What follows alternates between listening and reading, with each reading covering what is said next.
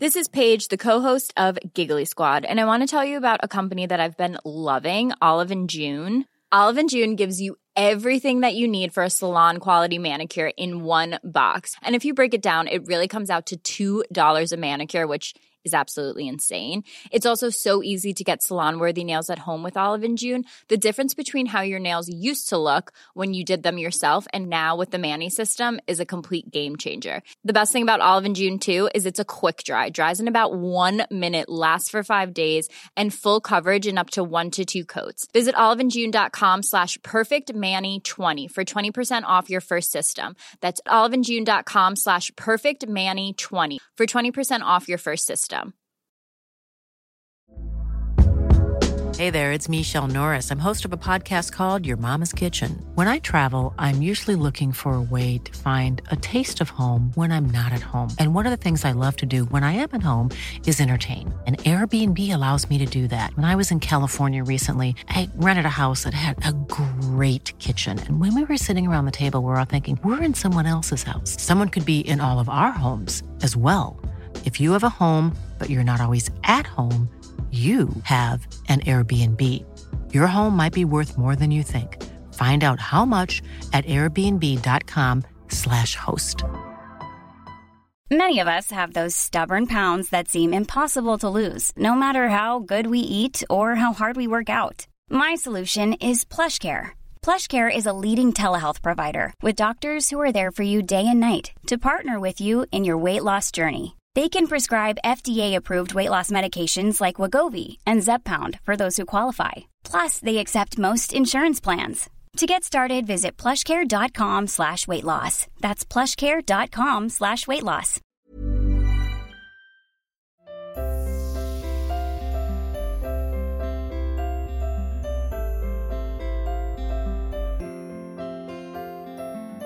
I'm Sheila Shoiga, and this is Ready to Be Real Conversations, the podcast series where I chat to people of all walks of life.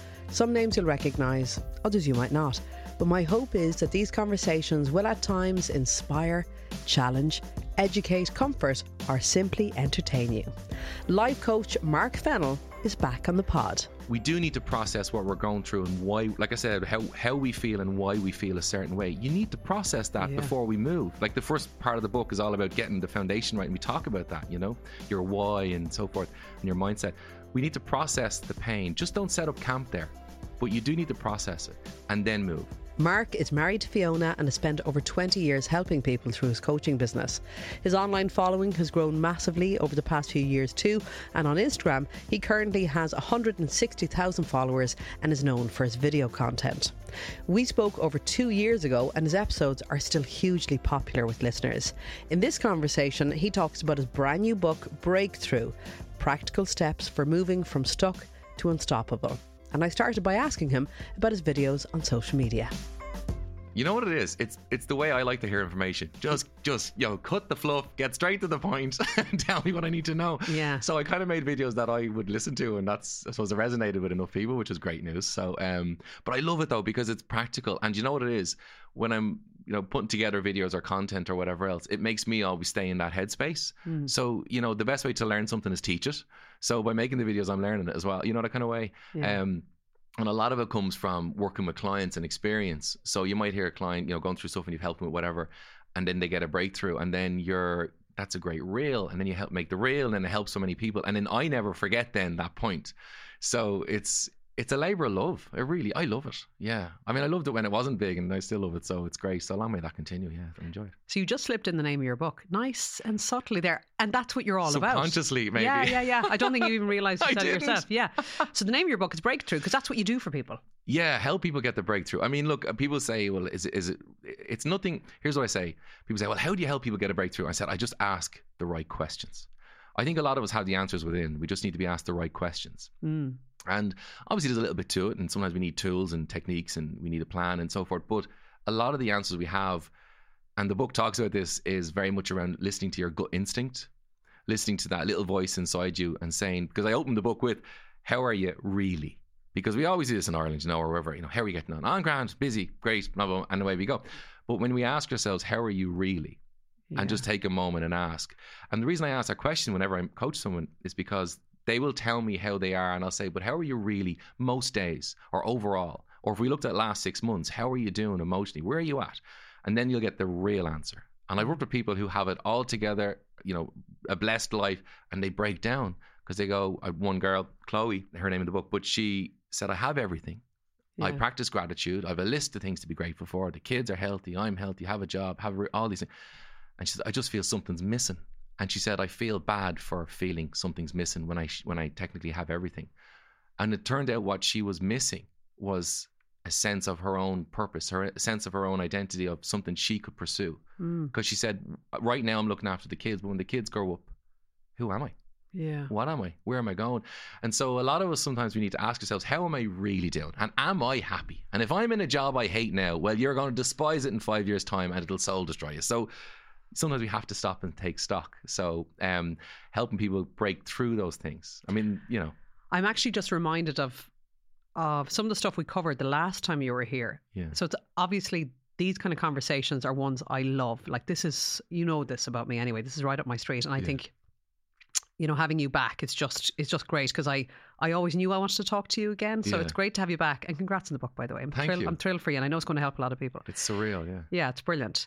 But I remember a question came in, because I asked followers on Instagram to send in questions. Yeah, I remember that. Yeah, to you. And one of them was somebody who was not happy in their job. Yeah. But was scared about change, and they specified their age. They said I think they were in their 30s. And I remember your response to it was, this person is operating from fear because they're thinking of their age, but you give that time and they haven't made the move in their 40s, in their 50s. And when I remember when you said it, and you said, and that fear turns into regret. Yeah, that's the big thing. You see, there's two fundamental pillars that I think we stand on, one or both sometimes, and it's love and fear. And I think everything kind of comes from that. I like to keep things simple, so that's how I always say love and fear. Sometimes people are, what if I don't meet someone? Or what if we don't have kids? But really what they're asking is, they want something, and what if they don't have it, and so forth. But really what's fueling those questions is fear. What if I don't and can't have that? What if I don't and never am happy? Because, for example, I remember ourselves with our own story, just to touch on it briefly, but we were in a place, and I remember asking myself, what if I can never be happy again now that I've been given this news?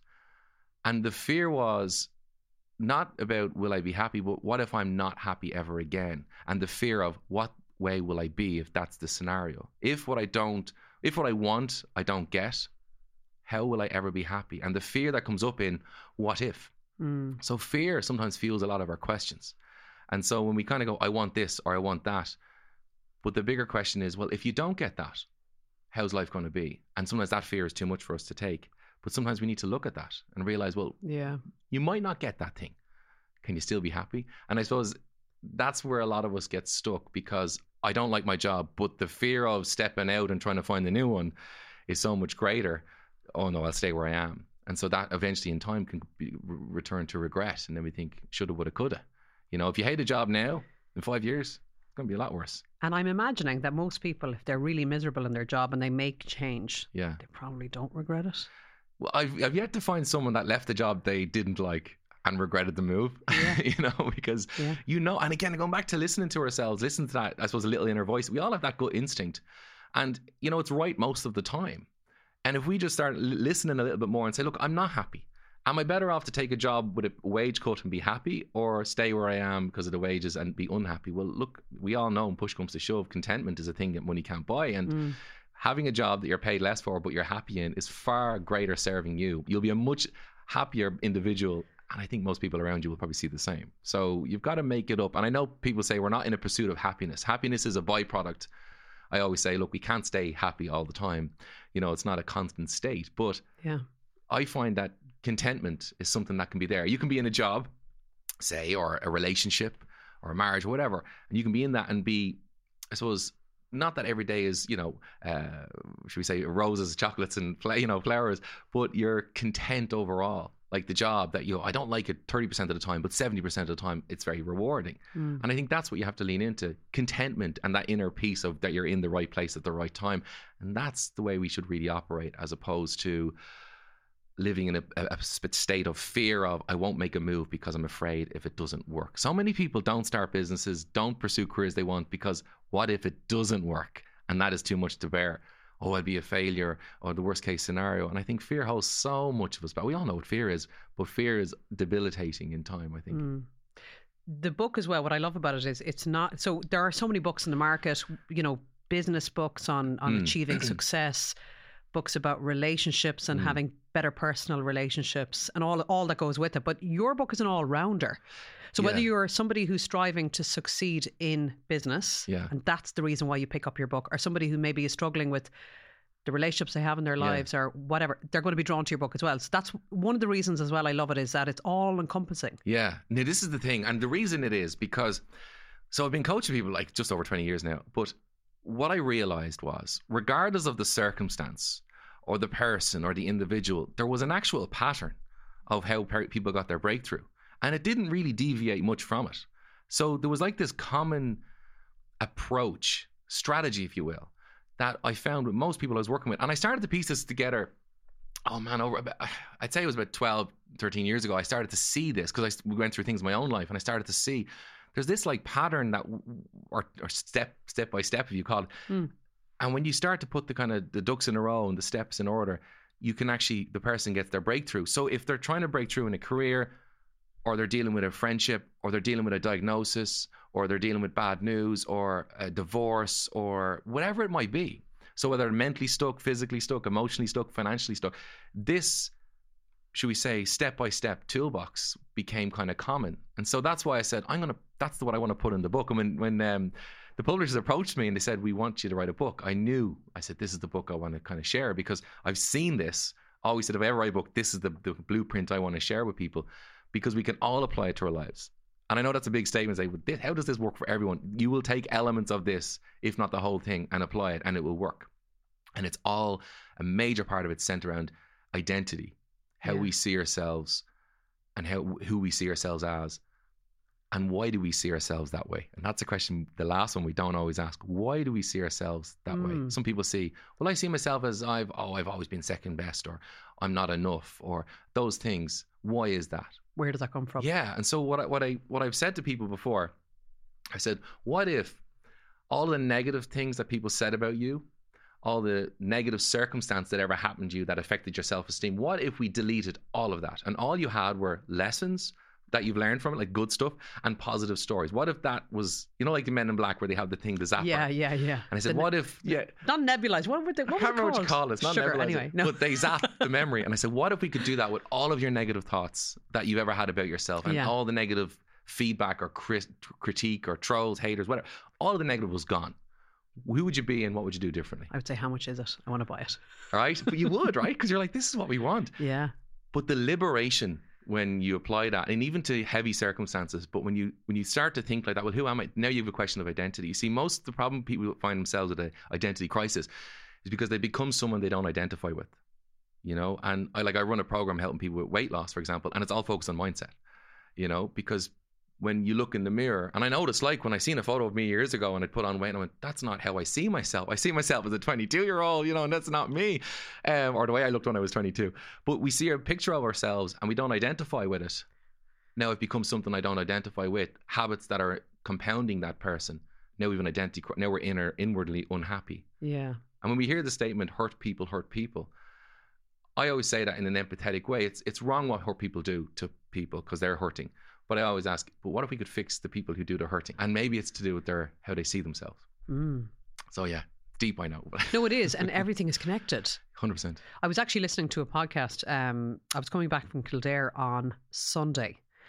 And there was a point that was made in the chat that I thought was really interesting. They were talking about success.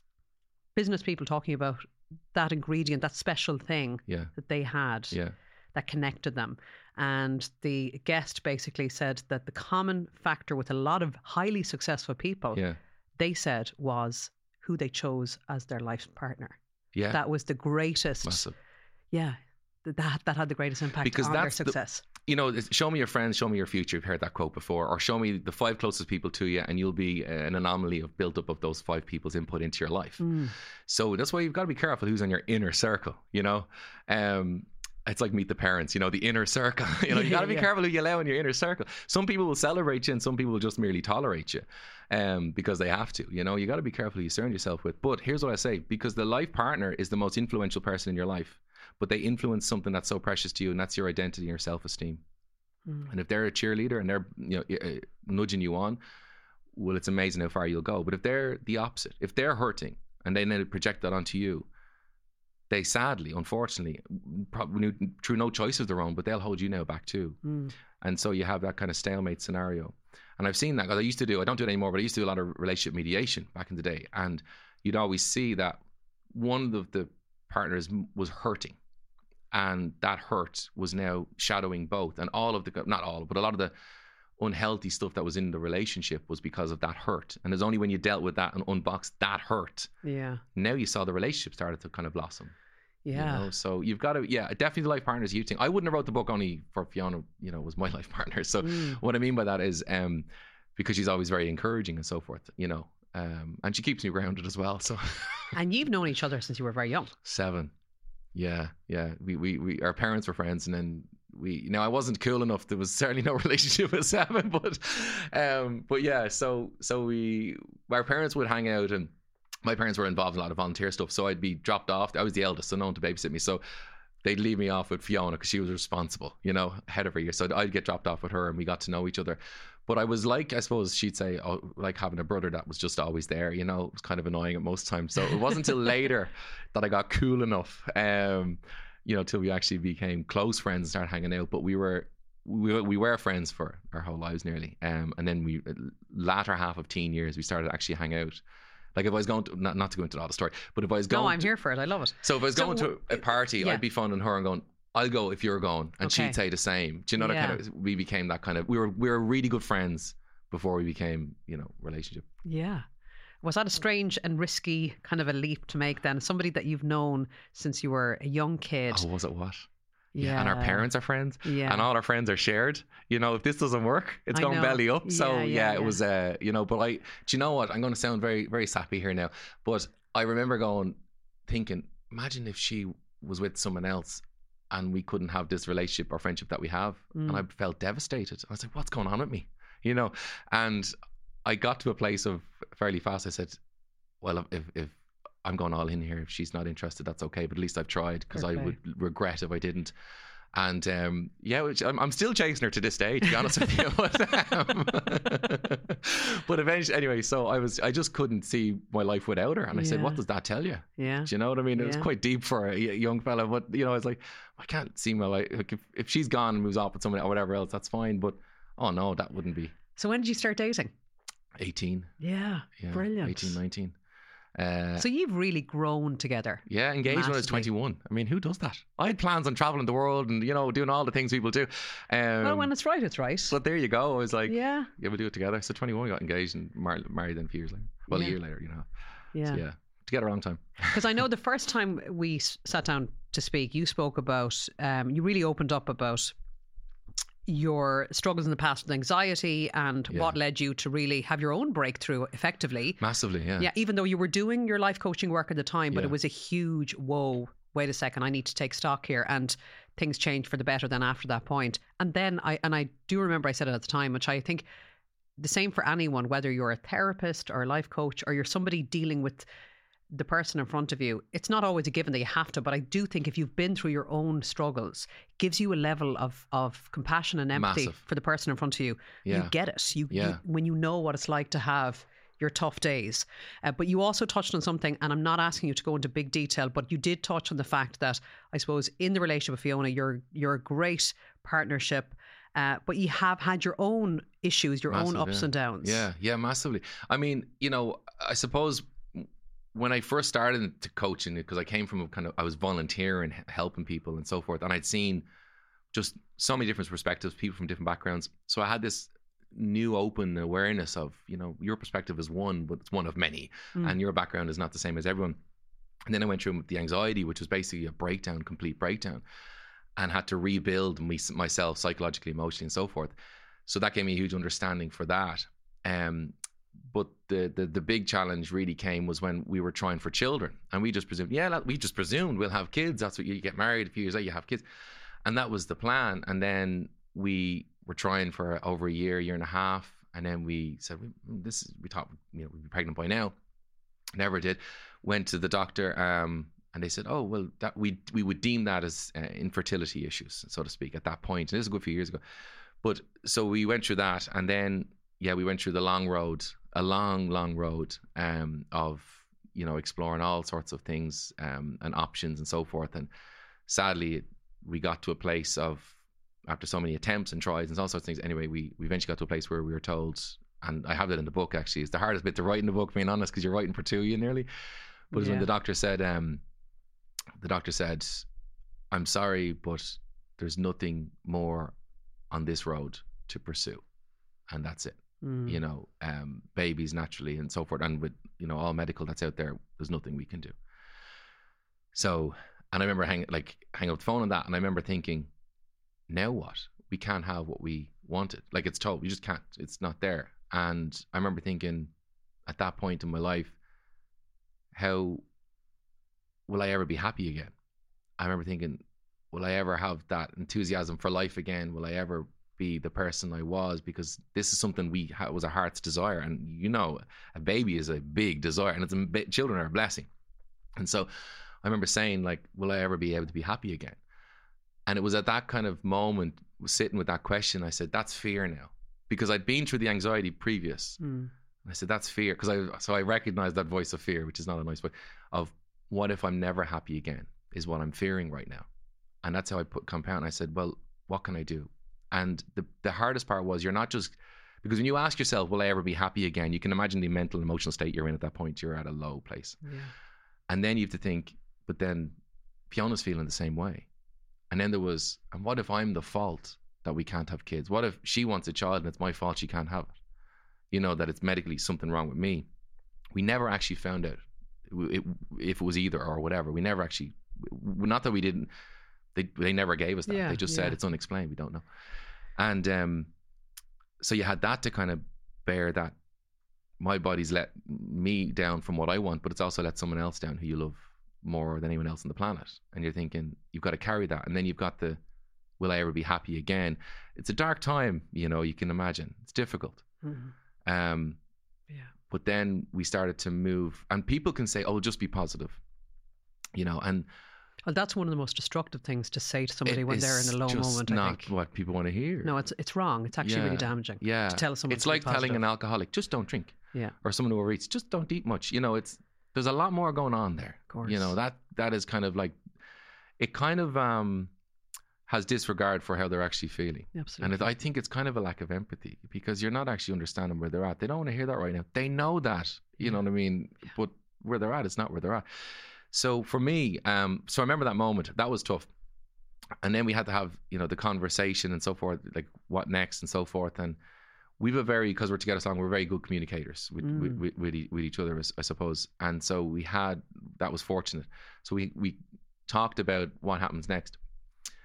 And so there's a period of time, because when you can't have a child, it's like a grief, because there's a sense of loss, because of something that, it's not that you've lost, but you've lost opportunity, lost what you really wanted. Yeah.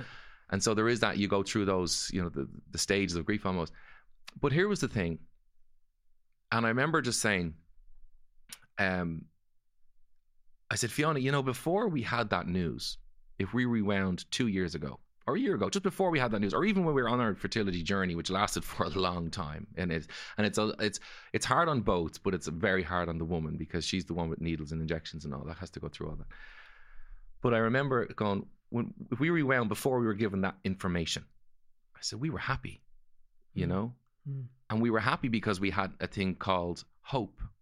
And then it brought back this book that you've probably heard many times, Man's Search for Meaning, Viktor Frankl. Yeah. Between what happens to us and our reaction, there's a space called choice. And we get to choose how we react. And I said, we had that hope. And I said, now we just have to have that hope that we'll be happy and fulfilled in life, even though we may not have this opportunity. Mm. And we had that conversation. Obviously, it was a lot more upsetting and so, but we had that conversation. And now we had we don't know how we're going to get there. We don't know the steps to take. There's no books at this point written. And this is a big part why I wanted to write this book, because no one talks about when the news is final. When you don't, it's the Olympian who doesn't get gold. You know, no one talks then when it's the end of their career. I've worked with athletes who've had to retire in their 30s because they had an amazing, incredible career. But then they go, now what? I've more years ahead of me than behind me. And for us, we were the same. We said, but now I at least knew we just want to get back to content in life. We'll have to obviously process what we've gone through and going through, and we'll have to make peace with that. But at least we can head towards that. We won't let it make us bitter. And that's probably kind of vague, but that's all we kind of could put together. That's what we're going to head for. Let's do everything we can. So basically, control what you can control and make peace with what you can't. And that's where we started on our journey. And that point, what I was unexpectedly could not believe is that you can get back to a life. I'm aware. We don't have kids, right? As you know, but you can have a fulfilled, content, peace life without having the thing you desired most in the world. And that's really hard for me logically to make sense of, but it does. And we need to break through to that, hence the name of the book. But so that's where we found ourselves. And that's why when I shared the book, because the book is filled with stories of lots of different circumstances, whether it be relationship issues, friendship issues, career, narcissists, frenemies, enemies, diagnosis, you know. And the book, the chapter our story appears in is the part called Physically Stuck, when your body lets you down and you can't control it. It's like the person who's, you know, loses a limb or loses, you know, can you still go on? I read this story about a gentleman, I can't remember his name now. He's a motivational speaker now, but he was born with no arms and no legs. And he shared a story about how the depression he went through, but then he had this kind of breakthrough. And is that Nick? What's his name? Nick, yes. Yeah. He's in the book. I know. I introduced him on, he was speaking at Pendulum a few years ago. I just can't say his surname. That's him. He's an amazing guy, isn't he? So he went through an incredibly dark and difficult time. Yes, right. And then he came out the other side. And it's just like that. Sometimes there's things he can't grow an arm. I couldn't make children, you know. But can you have a fulfilled and happy life irrespective of the thing you want that you cannot have? And the answer is you absolutely can. And so the message of the book, if I want to put a very simple message, is it's a message of hope. No matter how dark, even when you don't know your next step, don't worry. You'll figure out a step. But the last thing you want to do is give up on you or become bitter. And sometimes this is what was interesting, Sheila. I think it's worth mentioning. People then wouldn't invite us to christenings, and because they thought they were being sensitive to our situation. Right. And that can be true for a lot of people, but that's not all people. Because they might think, oh, I don't, you know, in case they come and they feel sad, or, you know, I could see kind of where they're coming from. But the thing is, we love children now so much. And I'm like, you get to be the cool auntie and uncle. You get to be like, our best friends made us godparents over their children. Like that was like amazing, you know? My point is, sometimes life will then start to, you know, life can throw you some curveballs and things you don't expect, but life can also throw you some, you know, some good news too. And it's the hope that you lean into those things as opposed to the things that would bring you down a different road. And so going back to my point was, how we think and how we see ourselves ultimately defines how we feel, our decisions, our actions, and who we become. And so, yeah, that was kind of how we got there eventually. It took time, obviously, but yeah, you do get there. That's the good news. Do you know what it is as well? Yeah. I think we have to understand there's this, what I've seen from people who've come to me for coaching and so forth,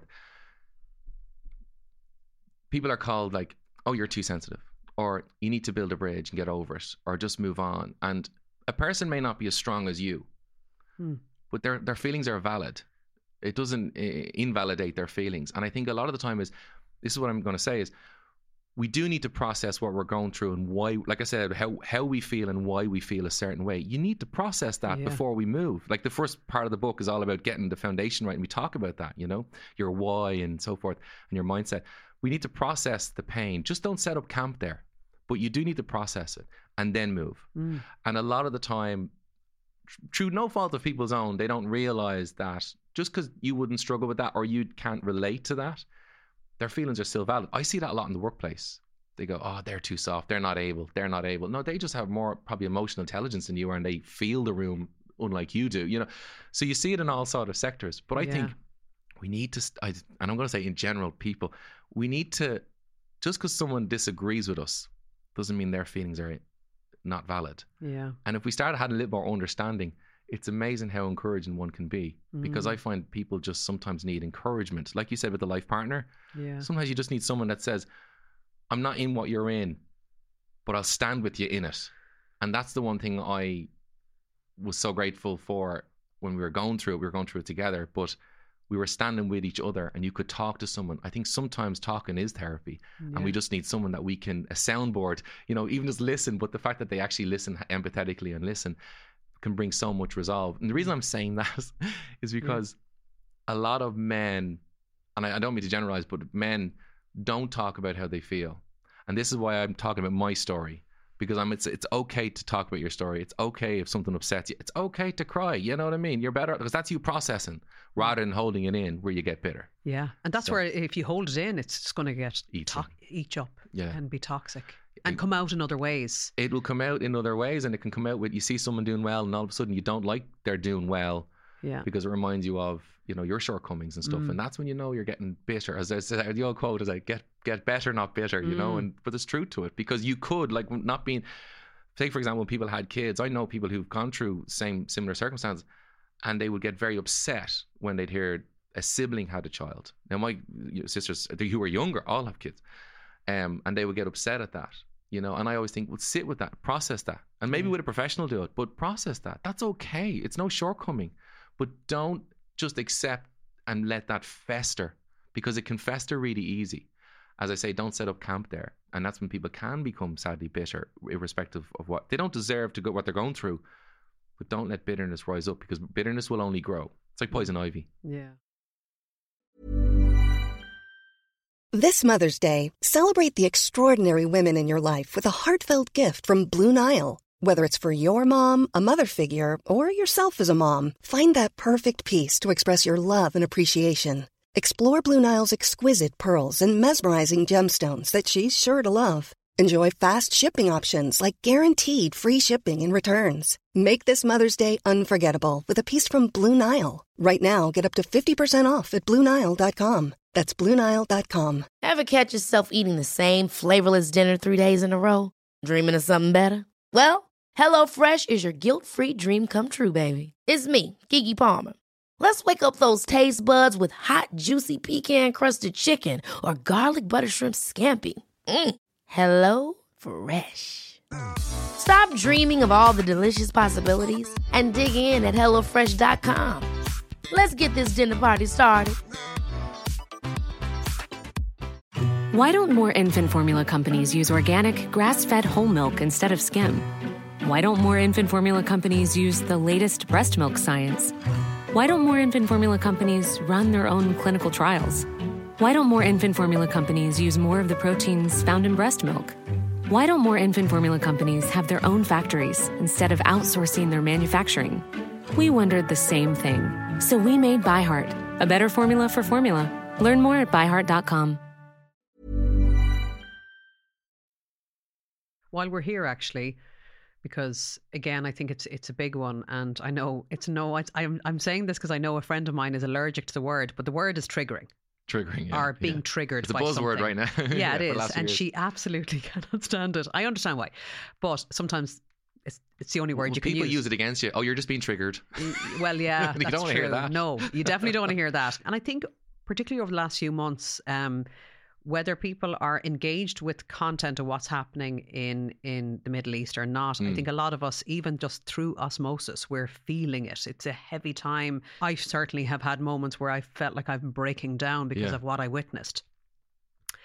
And I do find that I'm drawn to certain people and what they're putting out, and I don't really unfollow people, but I'm not as engaged in other accounts that I might have been. Yeah. I suppose the reason I'm talking about this now is I think it's a really good reminder for all of us, because I've had very interesting conversations with lots of different people about people they are being irritated by in this time or not. But I think the conversation around the being triggered is an important one, because sometimes we all need to hear it, myself included, that if there is something, a situation or a person, you know, getting on your nerves, winding you up, doing something to you that you can't quite put your finger on, rather than pointing the finger at the person or the situation, it's really an opportunity, as hard as it is, and I know it's hard because I've done it, to sit with it and go, why is that annoying me?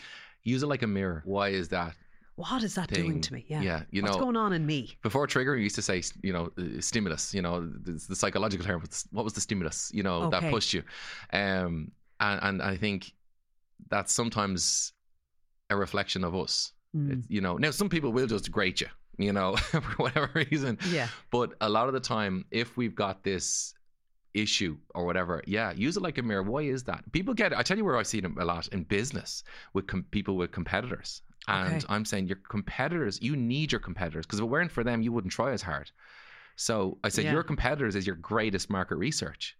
So I said, I want you to look at what they're doing. Forget you have a business. Look at what they're doing. Take the meat, leave the bones. Adapt, not necessarily adopt, and then you apply it to yours. Because if you're getting, they're doing well there, that distracts us then from our game. Yourself. I mean, that's how you hustle someone. When it comes to sport, they just plant a little seed in before the match or before the game, and then they're thrown off. And so when I say that is, if you're hustling yourself off your game plan, when you start to watch competitors and get angry or bitter or whatever else, but competition is needed. It raises the bar for everybody. But instead, kind of go, here's an interesting point. So I had a client I worked with, and they've a very successful business, but they were they spent more time watching competitors, what they were up to, what they were doing, etc., etc. And I said, when do you not watch your competitors? When we're flying it and when we're killing it. I said, so you only watch competitors when you don't feel you're flying it. I said, but that's because you don't think you're flying it, but really you are. But what if you got your head in your game, in your lane, and said, whatever I see competitors do, we're going to do and do better. But don't hate them for it. Be glad, because they're giving you a gift of information that you may not have had otherwise. And so he changed his mindset to, when he would watch his competitors and so forth, that it was only after he did something positive in his own business. Right. So the rule was this. I said, first thing in the morning, you're going to do something for your business before you look at anyone else. Right. Now, the reason I was doing that, he didn't know this, but the reason I was doing that was to get in what's called a flow state, peak performance. It's where you're mentally, emotionally, and psychologically in the game, right? And it's all parts of the brain line up. And so I said, you're going to do something for your business every morning, and then you can do what you want, watching who you want on Instagram, Facebook, otherwise, right? And he would do that. And he started to stop watching the competitors as much, and he started to get more into his game. And then he didn't see the competitors as a negative thing, because he said, I'm doing all I can do in my business. He became focused. When you are watching others, comparison is a thief of joy. If you want to put yourself down, go compare yourself. You'll always end up down. And so that's what he did. And it changed his mindset, because he was setting his mind on what he was doing, as opposed to setting his mind on what they're doing, something he cannot control, and it's just going to make you look bad or feel bad. And that's a game changer. But we do that not just in business, we do that in life, with siblings, with friends. And then we end up not liking someone because we deem them doing better than us. But if we spend more of our energy, I know it sounds simple, but more of our energy focusing on, again, going back to who we are, what we are doing, and what we're about, we then don't get bothered by people doing well, because we feel we're doing well too. Yes. It's such a thief, a joy robber, when you compare yourself. And I think that happens a lot of us. So it can easily happen. And it's important to catch yourself, isn't it, when you're doing it? Because I'm better at that. There was somebody else, who will remain nameless, that used to, same thing. I used to get a bit of the green-eyed monster. Not proud of it at all. And now when I see them, it's not that I feel neutral. I actually feel positive towards the person. Yeah. I had to get to neutrality before I got to positive. Yeah. It's dialing back the dial. Yeah. Isn't it? So I went from to nothing to actually they're deadly. Isn't it mad? Yeah, and it was a lot of work. And I don't mean a lot of work by sitting down, deep meditation for hours and hours, but just catching myself, asking myself, why is that? What's going on with you? Oh, wait a second. That's, and it's all, again, as you've spoken about, and you do so brilliantly, it all comes back to fear. It does. It's my own, what am I not doing? Exactly. But if we do this, right, so we all look, the prefrontal cortex, the limbic system, and so forth. The emotional part of the brain, there's the analytical part of the brain, and there's the reticular activation system, which is like it processes the information, the stimulus. What is this good? Is it bad? My point is, our mindset is very controlled by how we feel. When we're feeling in a good place, we get more productive. When we're not so much stressed, we're just happier and more content. By going on, say, use the Instagram. We all do it. We go online and we see someone doing well, but we're not feeling too good about our own lives. We now feel 10 times worse. Because we now have, look, everyone's winning at life except us. And what I used to see when we were trying for kids, and everyone's getting, like COVID especially, now this obviously years before, but even in COVID, I saw it was very, triggering for a lot of people when they'd see everyone's having babies, but they couldn't, right? For example. So no, that wasn't us, but I could see clients and so forth, they were finding it really difficult. COVID babies, as people were saying, all sorts of things. Yeah. But my point was, which is a horrible thing to say, really, isn't it? COVID babies, when you think about it, it's like it's not a good thing, but it came this kind of buzzword. It did, yeah. But my point is that when we are when we focus on those other people or other things first thing, it sets in play how we feel, and most likely for the day, right? But if we make a conscious effort to say, I am not looking up, I'm going to ask, what can I do for me right now that's going to serve me well? And I can't do anything else till I do that first. Now you get yourself into a state, and what you're doing is you're taking control. You're getting yourself into an emotional state that serves you. Now if you go online, it's not going to affect you half as much, if at all, because you have set, literally set your mind. And your limbic system and your prefrontal cortex is now in tune in a certain way. If you get your prefrontal cortex, your limbic system, and all in line, it's called peak performance. But you cannot get in peak performance if I'm constantly watching everyone else. So would you have generic guidelines for people to follow when they wake up in the morning? Ideally, what would they do? Yes. As in, because a lot of us, and I'm guilty of it myself, I would pick up the phone and I would have a quick scroll. I don't, right? But a lot of people would do it, right? And there was a time I would have done it, but no, yeah, I absolutely do. So you actively don't now because you know that it can set you on a path for the day that is not ideal. Listen, okay. Oh yeah, and this was not by choice. I had to figure this out because, you know, when you're struggling through things that we've got, like whether it be anxiety, I learned this when I was struggling with anxiety all those years ago. I learned first thing in the morning is a real game changer. So what I do is I always say, and if you ask yourself this question and just say, what do I want to do today that I'd be delighted if I got done? Something small. Don't go big. Just go small, right? What would I think? And I'd always say, I'd love to get this done, or I'd love to get that done, or whatever. What would it be? So what do I want to do today? I literally wake up with that subconscious voice. What do I want to do today? Literally every morning. I know that sounds mad, but every morning I'll go, what do I want to do today? That will make me feel, you know, a little bit of happy. It doesn't sound mad. It sounds like it makes a lot of sense, because I think a lot of us, procrastinate and leave that thing that we had to do. Like in the last few weeks for me was a VAT return. I knew it was on the way. I knew I had to do it, but I kept putting it off. Yeah. So then I had to burn the midnight oil to get it done in time. Yeah. So this is the thing, right? And then it's last minute, .com. But so I say that every morning, right? But there's a thing I do with people, and I had to do this as well. And this is more when I was struggling with the anxiety thing. And what I did was I said 3 words that describes my best self, right? It just sounds kind of like, what's this, Mark? But here's the thing.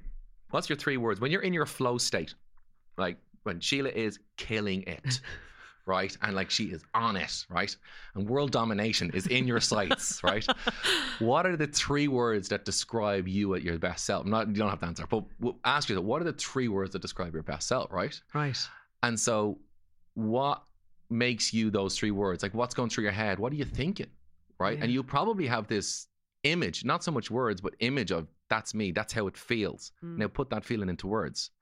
What are the 3 descriptive words? So someone might say happy, calm, focused, or fun, relaxed, confident, fierce, right? Whatever the word, right? So when I don't feel fierce most of the time, but we are. But this is the thing, and it's not that you have to feel it that way in that state, but if you tune your mindset into how do I feel? So if you wake up doing this and say, when was I killing it last and flying it, right? It could be a week ago, 2 weeks, who knows? Right, it's 3 words that describe me, and you really get yourself into that mindset. And now ask yourself, what do I need to do today? You are so focused. I need to take the shoes off, the socks off, stand on the grass, ground myself, feel calm. It's funny. It's amazing stuff that's come to mind now for me as you're speaking. But it works. So this is happening for people listening to this podcast right now. What do we need to do to make ourselves feel at our best? That's peak performance. That's cool, isn't it? This is what we do, like in sport, right? Now, I've worked with athletes and different things over the years, all sorts of people, but it's the same thing you'll see a sports psychologist do. It's they get them in peak performance state. That's why they go for training camp. No phones, no distractions, nothing that's going to set you off, no comparing to the competition, no looking at the news or the papers about the upcoming fight or match or whatever. You're focused all in on what you're doing. Yeah. And that is how you set your mindset. And peak performance, you feel it. And if you can get to a place where you can now trigger that and feel that, it's a game changer for any human being. That's not down on IQ or anything. That is just down to, can you remember when you were killing it? Now, what was it? Use 3 words to describe it. How were you feeling? What were you thinking? What did you do? Now go do it. Can there be an element of fake it till you make it? Yeah. Yeah. When I was struggling with anxiety, it was a breakdown. They wanted to put me on medication and I didn't. And go away for a while. I said, I can't, And the only thing that gave me like relief was the fact that I held on to hope. I know that sounds, people say, how do you hold on to hope in a dark time? I just said, I'll get through this someday. And I had a little motto. I used to say, I can, I will, and I must. Mm-hmm. And all I need is evidence to prove that I can. And I remember thinking that, and how I came about, short story, because I was riddled with anxiety. Lost 2 stone in weight. It was brutal. I've talked about it before, so I won't go over it in the other episode. But I was holding my nephew, newly born, on my chest. And he fell asleep. And they were like, oh, if he's asleep, just leave him, right? And I held my nephew. And just reminded me of something now. But anyway, because he was at my book launch last night. Oh, was he? And he calls me aside. He's 9, right? He calls me aside and he says, I just want to say I love you and I'm very proud of you. Oh. And he bought a book with his pocket money. I mean, come on. I would have given him a free one. Anyway, my nephew's on my chest and I'm holding him there, right? And so just connected the dots. Yeah. And for an hour and a half, I was like, not used to holding children. I was like, I get real nervous holding children. And but I was so calm for that hour and a half. And I realized after that was a break I had in anxiety like that, so to speak. And the long and the short of it, I realized you can, even if it's just an hour. Now try get to 2 hours, try get to 3 hours and so forth. And so my point was, that was where I proved I can do this. I will do this because I'm not going to give up. And I must do this because should I say, if I don't do this, the life is not the life I want for me, as in anxiety, social recluse, all those things. It'll affect everything in my life and it affects my family. I must get through. So I can, I will, I must became a real mandate. It's a mantra. It's in the book. Yeah. But have a mantra and feel it. Works. And I had to say that to myself when I was anxious or when we're, in despair about children and different things in my life. I'd have to say, no, business as usual. We rock on. And I used to have this thing. I remember, my grandmother had 19 children, 12 survived. So she had seven that some miscarriages, some, and she got through all of that. And I remember she says, well, you know what? You have to just keep going. Because I remember asking her, like, how do you get through that? Give me some advice. This is many years ago. I said, that's a very hard thing to get through. She goes, of course it's upsetting. And she was the one who used to say, I just don't set up camp there. She says, of course it's upsetting. If I think about all, 7 children and, and some of them I never got to hold. Some of them I did. Some of them were older. And she said, and if I think about it long enough, of course I could be upset here and I'd be in bits. But she said, I just choose not to set up camp there. And I think about the things that do help me. Like the fact that you're here today for dinner. Now, what will you have? And she just switch it like that, and it's amazing. And obviously, but I learned resilience from that. Like if she can get through that, I can get through this. And perspective, gratitude and hope are incredible things. So I have to say at this point, because it's going through my head, and again, if it's going through mine, it's going through the person listening. You're so impressive. And I mean it so genuinely. And I'm not trying to make you feel uncomfortable, but I have to say it. I'm so impressed by you. I was when we met before and we spoke, but I really feel like the way you speak and how real you are. And I also know from what you said the last time in terms of your anxiety that you could have gone down a very conventional therapy route, but you want to kind of get there on your own terms. Do you know why? Go on. Do you know why? Because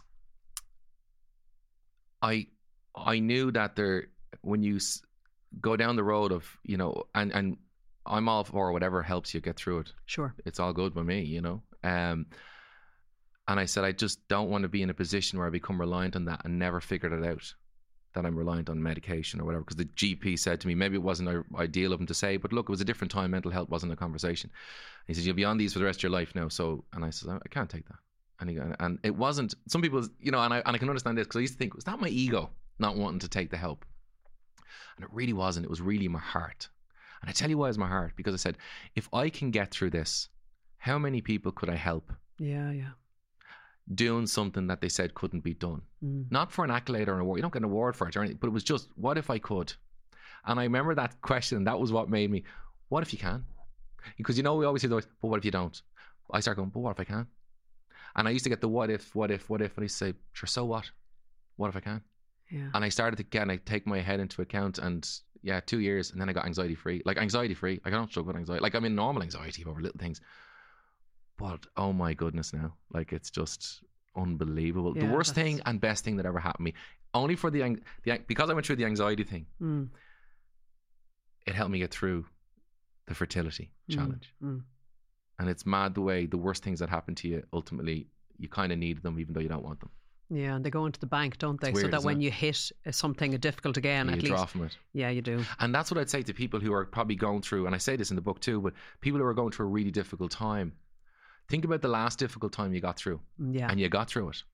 So don't give up. This will be just one of these times that'll be a chapter in your book, but it won't be the final chapter. Because it's hard to see, isn't it? When you're in it, it's very hard to see beyond it. But sometimes you need that. You need a voice to say the likes of what you've just said now to somebody. Yeah. We all need coaches. We all need, therapy. We all need people. And it might be your nearest and dearest or whoever, but you do. The worst thing to do is try and figure out a problem with the same mindset that probably created the problem. You do sometimes need another perspective to step in and go, well, it might be, look, what about this? What about that? But the main thing is that they understand and have empathy towards how you feel. Everyone's feelings are valid. Yeah. Even if they're not there for the right reasons. But that's just something I always think we got to remember, because nowadays it's very, if you don't agree, you're the enemy. And that's just not going to serve anybody. Yeah. And the power of questions, asking yourself questions, because as you said, often the voices that we have or the opinions we have about ourselves are actually not ours at all. Yeah. They were given to us. They were poured in there maybe by a teacher or 100%. Perhaps a parent or somebody. And this narrative is running. It's press play. And wait a second, where did it come from? Is that even true? Yeah. It's amazing, isn't it, when you start to study these statements? And often we can have that in families where you're labelled a certain way in a family. Absolutely. And really important. When you step away from it, and am I really that? Yeah. Am I the golden child or the spoilt one or the... Am I really? Am I really that? Or is that just their projection? Yeah, exactly. So if you do the zapper and delete, who are you now? Who are you now?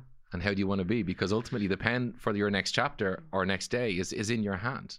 Don't give the pen to someone else. And when we start to live by other people's perspective of who we are, or they're projecting onto us, or they're telling us we're this way, we're that way, we're putting the pen in their hand and letting them write the book. Well, this is your book, your story, you write it, and whatever they say, if you disagree and it doesn't feel right and your instinct says no, that's toxic, well then good luck, it's gone. More people will hate you for being successful than celebrate you. And I think that's something we don't always realize, so your inner circle probably will be small. And that's okay.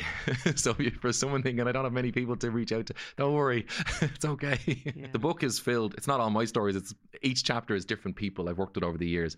And I've taken from them a pattern that I've always seen, because I keep all these notes, never knew what I'd use them for. But I saw this, like I said at the start, this pattern of how people can get unstuck from where they're at and get their breakthrough and want to have a life that's, fulfilled to a degree. And I saw this pattern. So that's why the story is so many different diverse stories. Yeah. But there's a pattern in there that goes through the book. And the book kind of takes you step by step. And at the end of each chapter is an exercise you can do for yourself. Very simple, very practical. Because I think everyone deserves to have a breakthrough and no one deserves to get stuck in life. Because more often than not, it's not ourselves that have even put us there. It's because of circumstance or people or parents or peers. Who knows? But we don't want to set up camp there.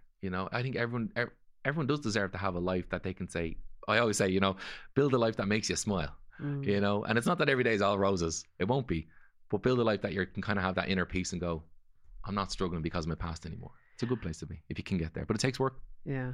You love what you do, don't you? I love what I do. I mean, how would you not? I mean, it's not that you come and you bring all the solutions. You don't, because the person has to put the work in. I did rally experience many years ago, right? And I was driving the car for a day. Go away. Just for a day. Oh, right. And I love cars, you see. I love cars. Okay. That's why the rails are in the car. I love the car. Yeah. But I was doing it, and the co-driver's there. Now, he was a professional, obviously co-driver, and they're in the rally car, the roll cage and all that. And we're driving. And he said something to me, and I'll never forget. He goes, I can't drive the car for you. So he says, this is not like I have a steering wheel. So he said, you make the moves. He said, I'll just guide you there. But he said this to me, and I never forgot this. He said, where you look is where you'll end up, though. He said, if you look at a tree to avoid a tree, you'll end up hitting that tree. If you look at the ditch, you'll hit the ditch. He said, you want to look where you want to go. And he says, that's how you drive the car, because you're going so fast. You got to look where Yeah. So we're driving around. He says, don't look at the ditch, the tree, or, you know, look at where I want to end up in that bend and where I want to come out of that bend or whatever else. And I always remember that. So true for life. You know, where you look is where you go. How you think about yourself is ultimately who you become. And it's ultimately defines how you feel. So where are you looking, you know, and who are you? And what's it going to feel like when you get there? And maybe that's the flag in the sand you need to set, as opposed to the flags that have been set by your past or by your present, and say, no, that's who I am. That's where I'm going. Because where you look is where you go. And it wasn't because he's driving the car, but he's just giving you the kind of, you know, right, turn left, right, drop a brake. He's guiding you there. Yeah. But he can't take credit for driving the car. And I say that about coaching. I'm like the co-driver, but it's you behind the wheel. And I can give you all the stuff in the world, but if you do nothing with it, we're going nowhere, you know? So the person ultimately the person gets the credit, you know, but to be a cog in that story is very, that's where I get fulfilled from. And I know that one-on-one sessions, you don't really have time for them as much. Not so anymore. much. No, I do group now. Yeah, group. And also with the book, I suppose this is the great thing. You've now opened yourself up to a whole other audience, as in people can access your wisdom through the pages of the book now. Yeah. Even if they're not part of a group session with you. That was the thing, because a lot of people, you know, I'd work with kind of groups, and you know, some would be therapists, psychologists and coaches, and I kind of said, if I can get this book, this will reach more people than I ever will. And then, you know, when I'm gone someday, the book will still be there helping people. And I said, sure, no better thing to do. So I've always wanted to do a book. I'm so delighted for you. And I know it's a brilliant book, and it's going to help so many people. And thanks for being here. Thanks for having me. You can listen back to previous chats with Mark if you haven't heard them already. And if you like what I do, I'd be so grateful if you could show your support in all the usual ways by clicking follow, giving a little rating, or even leaving a comment. That should only take about a minute or so. Thank you so much for listening to Ready to Be Real.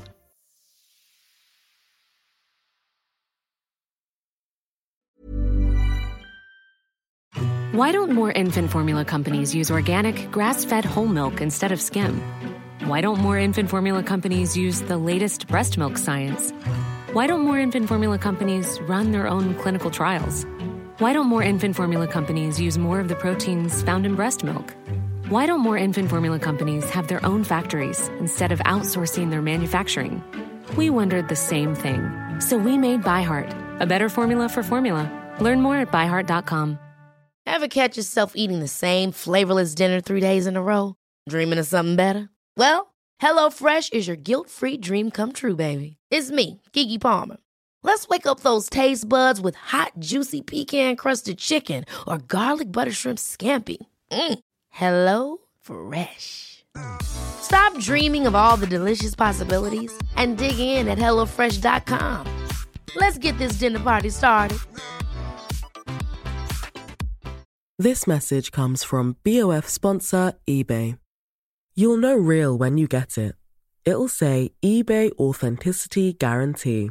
And you'll feel it. Maybe it's a head-turning handbag, a watch that says it all, jewelry that makes you look like the gem, or sneakers and streetwear so fresh every step feels fly. eBay gets it. So look for the blue check mark next to that thing you love. And be confident that every inch, stitch, sole, and logo is checked by experts. With eBay Authenticity Guarantee, you can trust that feeling of real is always in reach. Ensure your next purchase is the real deal. Visit ebay.com for terms.